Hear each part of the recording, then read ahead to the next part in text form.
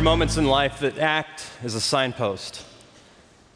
Many signposts in our lives that point us to the one who is faithful. And as we gather and worship, we were reminded that we join many others, not only on this hill, but churches around this city, around this nation, around the globe, and throughout history that have gathered in the name of Jesus Christ. We are in a season right now where we are reminded that this empty cross is not only an empty cross, but associated with it is an empty tomb.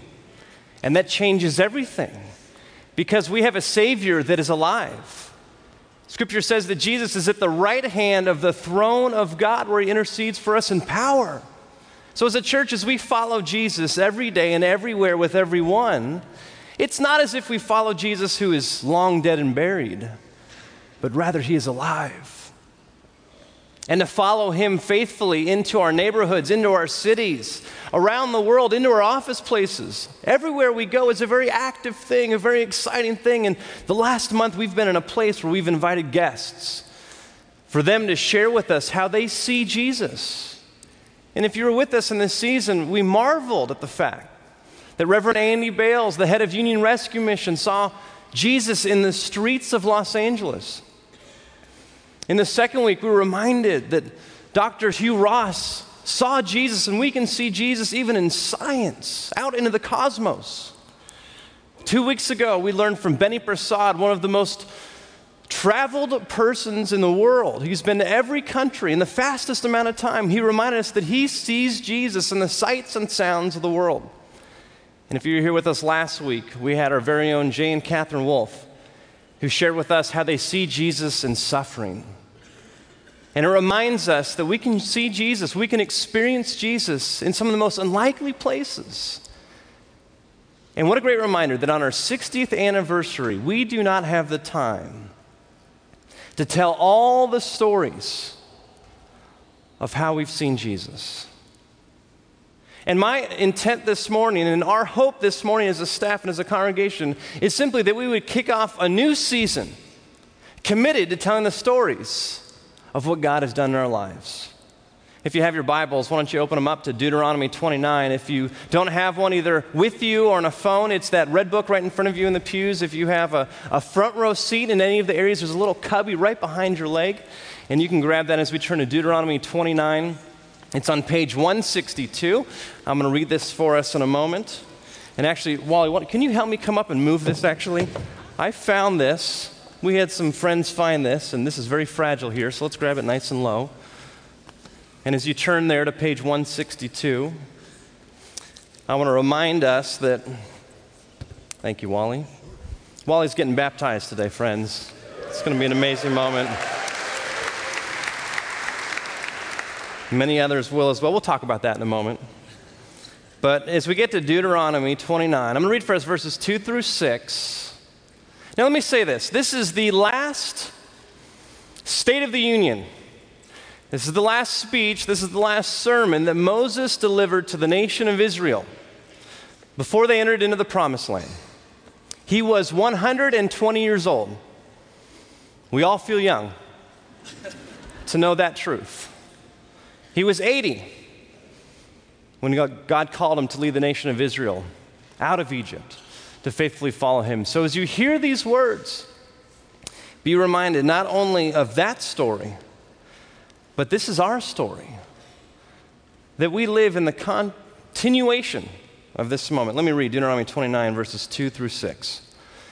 Moses summoned all Israel and said to them, "You have seen all that the Lord did before your eyes in the land of Egypt, to Pharaoh, to all his servants, and to all his land. The great trials that your eyes saw, the signs and those great wonders. But to this day the Lord has not given you a mind to understand, or eyes to see, or ears to hear. I have led you 40 years in the wilderness. The clothes on your back have not worn out. The sandals on your feet have not worn out. You have not eaten bread, you have not drunk wine or strong drink, so that you may know that I am the Lord your God." This, my friends, concludes the reading of God's word. Would you pray with me? God, we thank you for this moment, and I am reminded, even as I've been out of the pulpit for a month, that you are faithful. That God, you tell us through your word that your word is alive and active. It is sharper than any two-edged sword. So may its life penetrate deep into our hearts, into our minds, into this church on this day. In Jesus' name, amen. So this amazing moment that we have in the life of a people, 40 years they've wandered in the desert. They've had highs and lows. They've had advances. They've had setbacks. There's been miracles. There's been mistakes. There's been faithfulness on the part of the nation of Israel. There's also been unfaithfulness on the part of the nation of Israel. Open those Bibles back up. You notice there it even says Moses is not painting this rosy picture of the last 40 years. As God speaks through him, it's very real. It's very acknowledging the fact that there's been amazing signs and wonders, yet there's also been trials. There's been God's provision. And there's been seasons and times where it feels like God is absolutely absent. And when you think about our story as a church, as we've experienced these last 60 years, there's been highs and lows. There's been advances, there's been setbacks. There's been growth and seeming retraction. There's been faithfulness on our part, unfaithfulness on our part. We've seen signs, we've seen wonders, we've seen miracles. We've made mistakes. There's times where we absolutely know that God is present in our midst, and there's seasons where it feels as if God is absent. And what I love about God's word is it speaks to us in our lives in a very real way. In a way that acknowledges every single one of us, our fears, our doubts, our hopes, our dreams, our excitement, our discouragement, our doubt, all the things in life. God meets us in Scripture. And Moses reminds the nation of Israel and reminds us here today why God allowed all those things. Why the highs and lows? Why the advances and setbacks? Look again, verse 6. Moses reminds the nation of Israel at the age of 120. God's speaking through him. I have done this so that you may know. That word know is so much more than just a head knowledge. It's not something that happens from your shoulders up. But the Hebrew word for know is a deeper sense. It's a relational, intimate, experiential interaction. And God is saying through Moses, I did all these things so that you may know that I am the Lord your God. And Baylor, we need to know that God has allowed all the things in these last 60 years, not so that our name as a church would be great, not so that we would be known to the ends of the earth, not that one pastor or one department or one season or one era would be known above anything else, but all of that was allowed so that we may know, we may experience, we may taste, we may feel in the deepest core of who we are that we have a God that is for us, not against us, that we have a God that is faithful, that we have a God that is present, that we have a God that is good, that we have a God that is always for us, always pursuing us. Even when it seems like we're not for him, we're not pursuing him. And as you gather in this place, you have memories, highs and lows. And Scripture wants to define that for you, to say all of those things that you've experienced are so that you will be drawn closer to me, God says. That you would know me in a deeper way, a richer way. But what's so amazing about this, as you look at this again, is that in verse 2, you've got those Bibles open, it says this, Moses summoned all Israel and said to them, you have seen all that the Lord did before your eyes. He doesn't say you've heard about. He says you've seen. Now, if you're a good student of the Bible, you know that this was spoken to a generation that is 40 years after the events of the parting of the Red Sea, after the amazing rescue out of Egypt. And yet Moses is saying to a brand new generation, the children and the grandchildren and those that were still there, you've seen with your own eyes the miraculous things that God has done.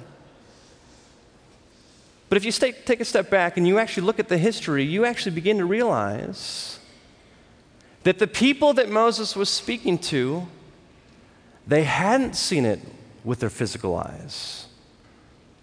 Some were infants, some weren't even born yet. So how could all of Scripture be true? How could all of Scripture be authoritative? And how can Moses say to a group of people, you've seen with your own eyes? And yet it seems like they didn't. This truth is essential for us today because Scripture says that there's a deeper way to see. In 2 Corinthians 4:18, it says that we fix our eyes not on things that are seen, but we fix our eyes on things that are unseen. The writer of Hebrews says that Moses had his eyes and saw an invisible God. And yes, there were things that they saw with their physical eyes. There were things that they experienced, they saw and they touched, but they were so committed to telling the next generation what they saw that new generation heard those stories. It informed their identity. It shaped how they saw God, how they saw themselves, and they were able to see those same things with eyes of faith. They were able to see as if they were there the parting of the Red Sea. They were able to see as if they were there the rescue out of Egypt. They were there to see with their own eyes as if manna falling from heaven because they had eyes of faith, because the community was willing to tell the story. The truth is that every single one of you has experienced, has seen God at work. And it's going to take our whole church to tell the whole story. I don't know the whole story. You don't know the whole story. I don't know where this is from, other than it was in Evans Chapel yesterday. I wonder the sermons that were preached from this pulpit. I wonder what's happened in these pews over the years, where somebody made that decision to reconcile their marriage. I don't know what's happened down on that parking lot, where someone for the first time looked over on that view and said, I have a God that is bigger than I can see. I don't know what's happened up in the offices or in the classrooms, in your hearts, in your cars, in your homes, in the life groups that you lead, to the ends of the earth as you serve in Egypt and in the Congo and all the places. I don't know those stories. We don't know those stories. But if you would be committed, like the nation of Israel, to simply tell the stories of what God has done, then we as a people, as a whole church, will be able to see with spiritual eyes. And as the writer of Hebrews says that therefore, in Hebrews 12:1, therefore, since we are surrounded by such a great cloud of witnesses, that we should cast aside every weight, cast aside the sin that clings so closely, and we should run the race with endurance set before us. Fixing our eyes on who? Jesus. We fix our eyes on Jesus, the author and perfecter of our faith, who for the, what is it? For the joy, what a word. For the joy set before him, endured the cross, despising its shame, and now is seated at the right hand of the throne of God. You see, we as a church, the only way we're going to follow Jesus every day and everywhere with everyone is if we are surrounded by a great cloud of witnesses, telling of God's faithfulness, of what God has done.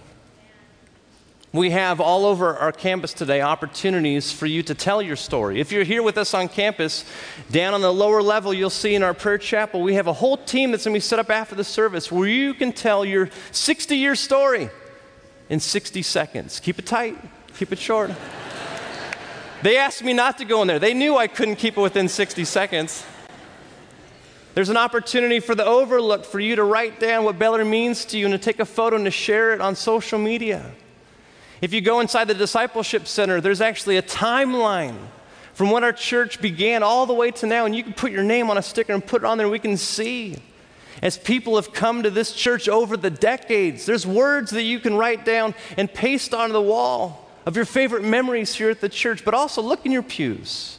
There's something that's there. Look down. There's a card. It Some of you in the front row might have to reach around behind, but there's a card that says, I see Jesus in. And we're going to have that there, and our goal is for the next year, hear me on this one, our goal is for the next year to not have one Sunday go by where we don't tell a story, your story, of what God has done in and through this church. There's so many different ways you can tell stories. We're going to explore the creativity of that over the next year. One of the ways in which some will tell their story is through baptism today.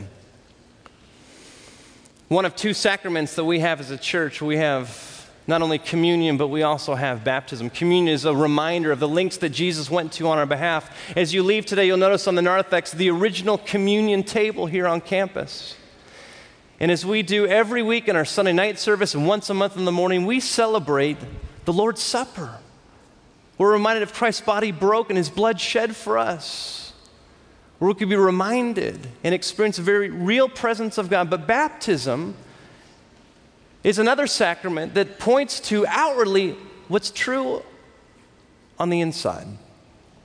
The Apostle Paul says in Romans 6, he says, don't you know that those of us who were baptized into Christ Jesus, into his death? And if we've been buried with Jesus in his death, then we're also risen to new life. And there's this great truth that today that there are going to be people, some who have already signed up, and some who will spontaneously choose to do so, who have given their life to Christ, who have said yes to Jesus. Spiritually, they are dead to sin, they are alive in Christ. They are a new creation. God looks at them and says, you are my child. You are my precious possession. You are mine. And water baptism is simply a symbolic way to go public with what's already true. And you'll see on the campus something that we've not done on our campus. We're going to have full immersion baptism right outside during this service. And as you see people go underwater, you will be reminded that they are dead to sin, and as they come up out of it, see, here's the great thing. Jesus, he rose from the grave. He's not still in the grave. We don't keep him underwater. We bring them up out of the water because they are alive in Christ. And as we go outside, there's going to be a moment where we're going to experience together. You're going to have song sheets that are given to you as you leave. We're going to sing with the choir. We're going to sing together. And as people go underwater, I want you to yell as loud as you can, dead to sin. Let me hear you practice. Dead to sin. First try, that was good. And when they come up out of the water, I want you to yell, alive in Christ. Let me hear you say, alive in Christ. Alive in Christ. Those words, they echo across eternity.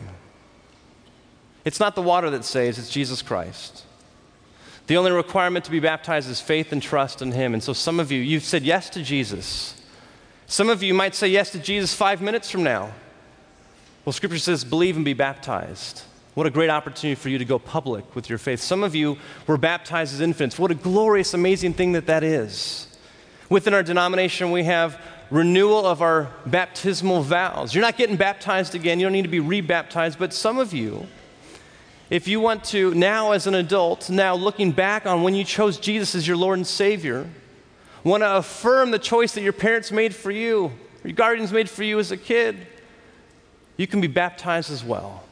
But it points to the one death, the one resurrection of Jesus Christ. There's going to be so much that's going on afterwards. We're going to have different food throughout the campus. And what a great reminder that we are a church. We get to pitch in together. In fact, some of you, you might see a long line, and rather than wait, you might get behind and help serve, because that's who we are. Some of you might see, gosh, there's not enough chairs. Rather than complaining, you might go look for a chair to bring it. In fact, if you want to serve, if you want to grill, you can even meet right afterwards in our discipleship. So there's so many different ways that we can serve, but let me say this, that we are committed. We are absolutely committed to one thing. And it stems back to this question, why do we exist as a church? Why? Is it because we've always been here? Is it because, we've got a good thing going and we might as well keep it going? Is it because we've been here for 60 years? Is it because, gosh, this is a nice space and we want to be good stewards of it? Why do we exist? Well, Moses reminds that all the things happen so that we would know that the Lord our God is ours. Beloved, we do these things because we long to make Jesus known every day and everywhere with everyone. That's why we follow him. So that our friends, that our coworkers, that our family, that our neighbors, those we are in line with at the grocery store would know Jesus Christ personally through our witness, through our lives, through our boldness, through our courage as we follow Jesus in those amazing areas of life. There's a cross here that has been to the side of the sanctuary since this beautiful place was built. We moved it to this space on Easter Sunday. Now I know for many of you in this section, it kind of gets in the way of the screen. I've gotten a couple anonymous notes. Drew, the cross is in the way. Hey, let me say this though. If the empty cross can get in the way of you for the rest of your life, amen. Amen. Man, because I need the empty cross in the way of my selfishness, in the way of my bitterness, in the ways that I think I'm right. But we are going to move this cross back to its original location. But before we do so, I know some of you are clapping. Hey, but hold on. Let me say this. This cross has the ability to hold our prayers. Literally. And I want you to hear this. There are people that are in your life that are not in my life that need to know Jesus. There are people that you have access to, that you have relationships with, that I don't know, that our staff doesn't know, that our pastors don't know. God absolutely wants to use you to be a light, to be a witness, to be hope, to speak the truth into their life, to speak love into their life. I want you to think of a name right now of a friend, a colleague, a family member. And as we leave today, there is a station within our fellowship hall, our discipleship hall, where you can write down their first name and put it up onto the glass wall. And when we move this cross back to its original location, we are going to take all of those names and we're going to put it inside that cross. And my hope and my prayer is that every day you show up and you see it, that you'll notice it, that you'll be reminded of that name, that you'll add names to those names. And you would say, Jesus, I'm going to follow you every day and everywhere with everyone because I want to make you known. And I'm committed to that. And the only way we're going to get that courage, the only way we're going to be able to do that is if we hear stories, if we are surrounded by a great cloud of witness. But let's start with one story. A story that's simply represented by this picture. This was the groundbreaking of this site. What an amazing moment.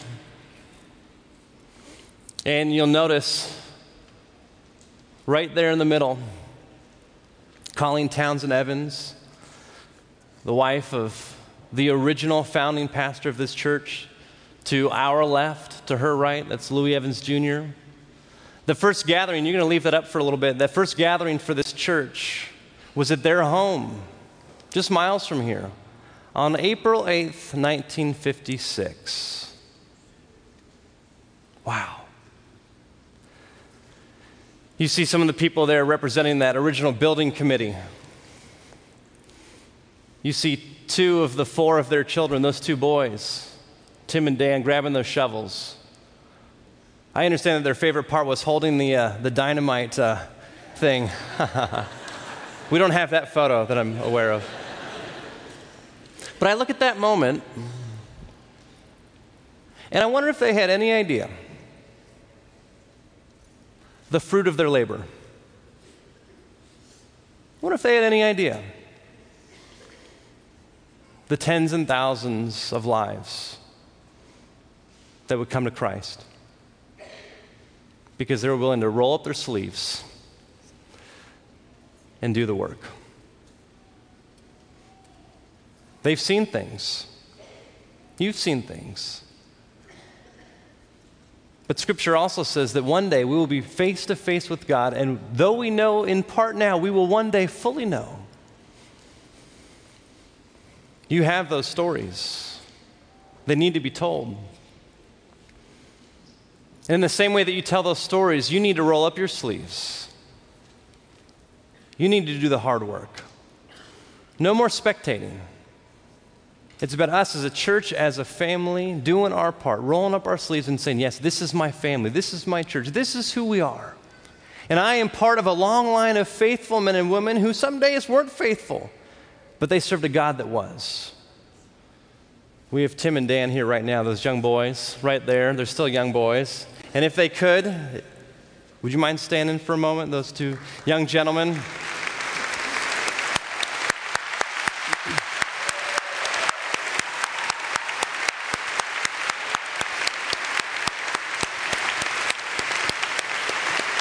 You know, we've also got another surprise for you. And in fact, I'm going to have the radiant Colleen Townsend Evans. She's officially I'll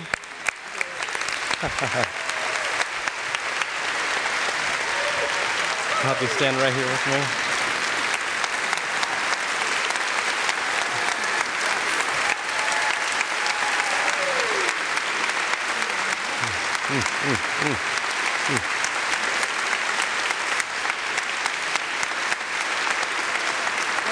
Yes.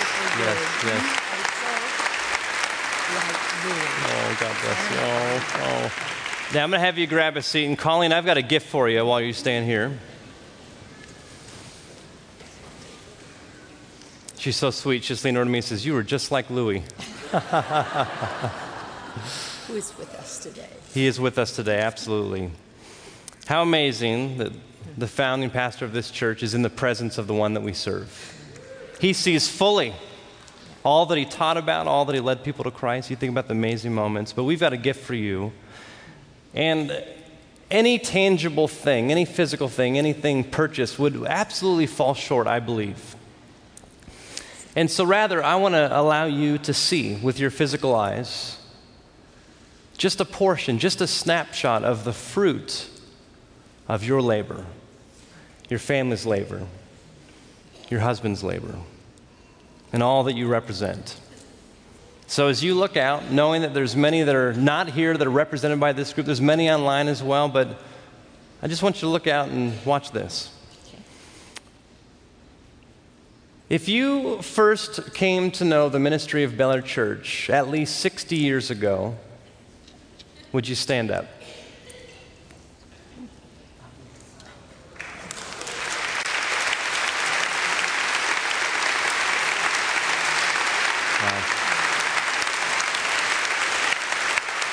And stay standing, right for here, and stay standing. Boy, in those humble beginnings, and if you first came to know the ministry of Bel Air Presbyterian Church at least 50 years ago, would you please stand up? And Coke, look at this.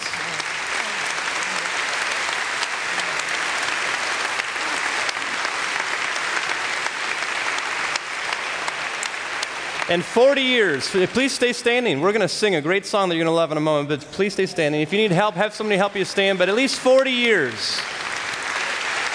Wow.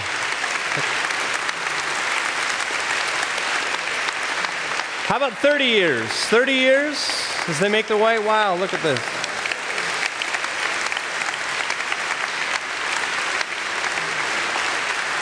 And 20 years, at least 20 years. Wow. There's even behind you here. So great. Now, how about 10 years? 10 years. So please stay standing still. 10.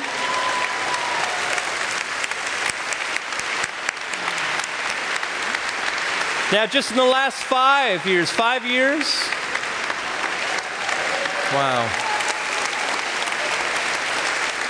Now, in the last 1 year. Last year.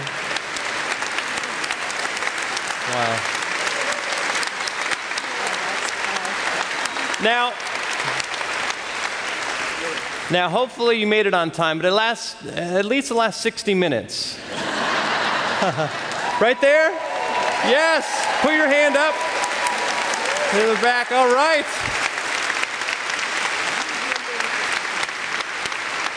So, Coke, you are affectionately known as Coke, and as you look out at this group of people, this is just a small sliver of the fruit of God's faithfulness through you.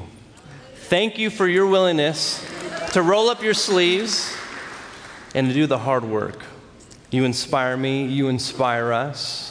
And how amazing that in Deuteronomy 29, Moses goes on to say that this covenant is not only for those of you in my presence, it's for those that aren't even here, the future generations to come. Amazing, amazing what God has done, is doing, and will do. Not because of our faithfulness, but because of our God who is faithful.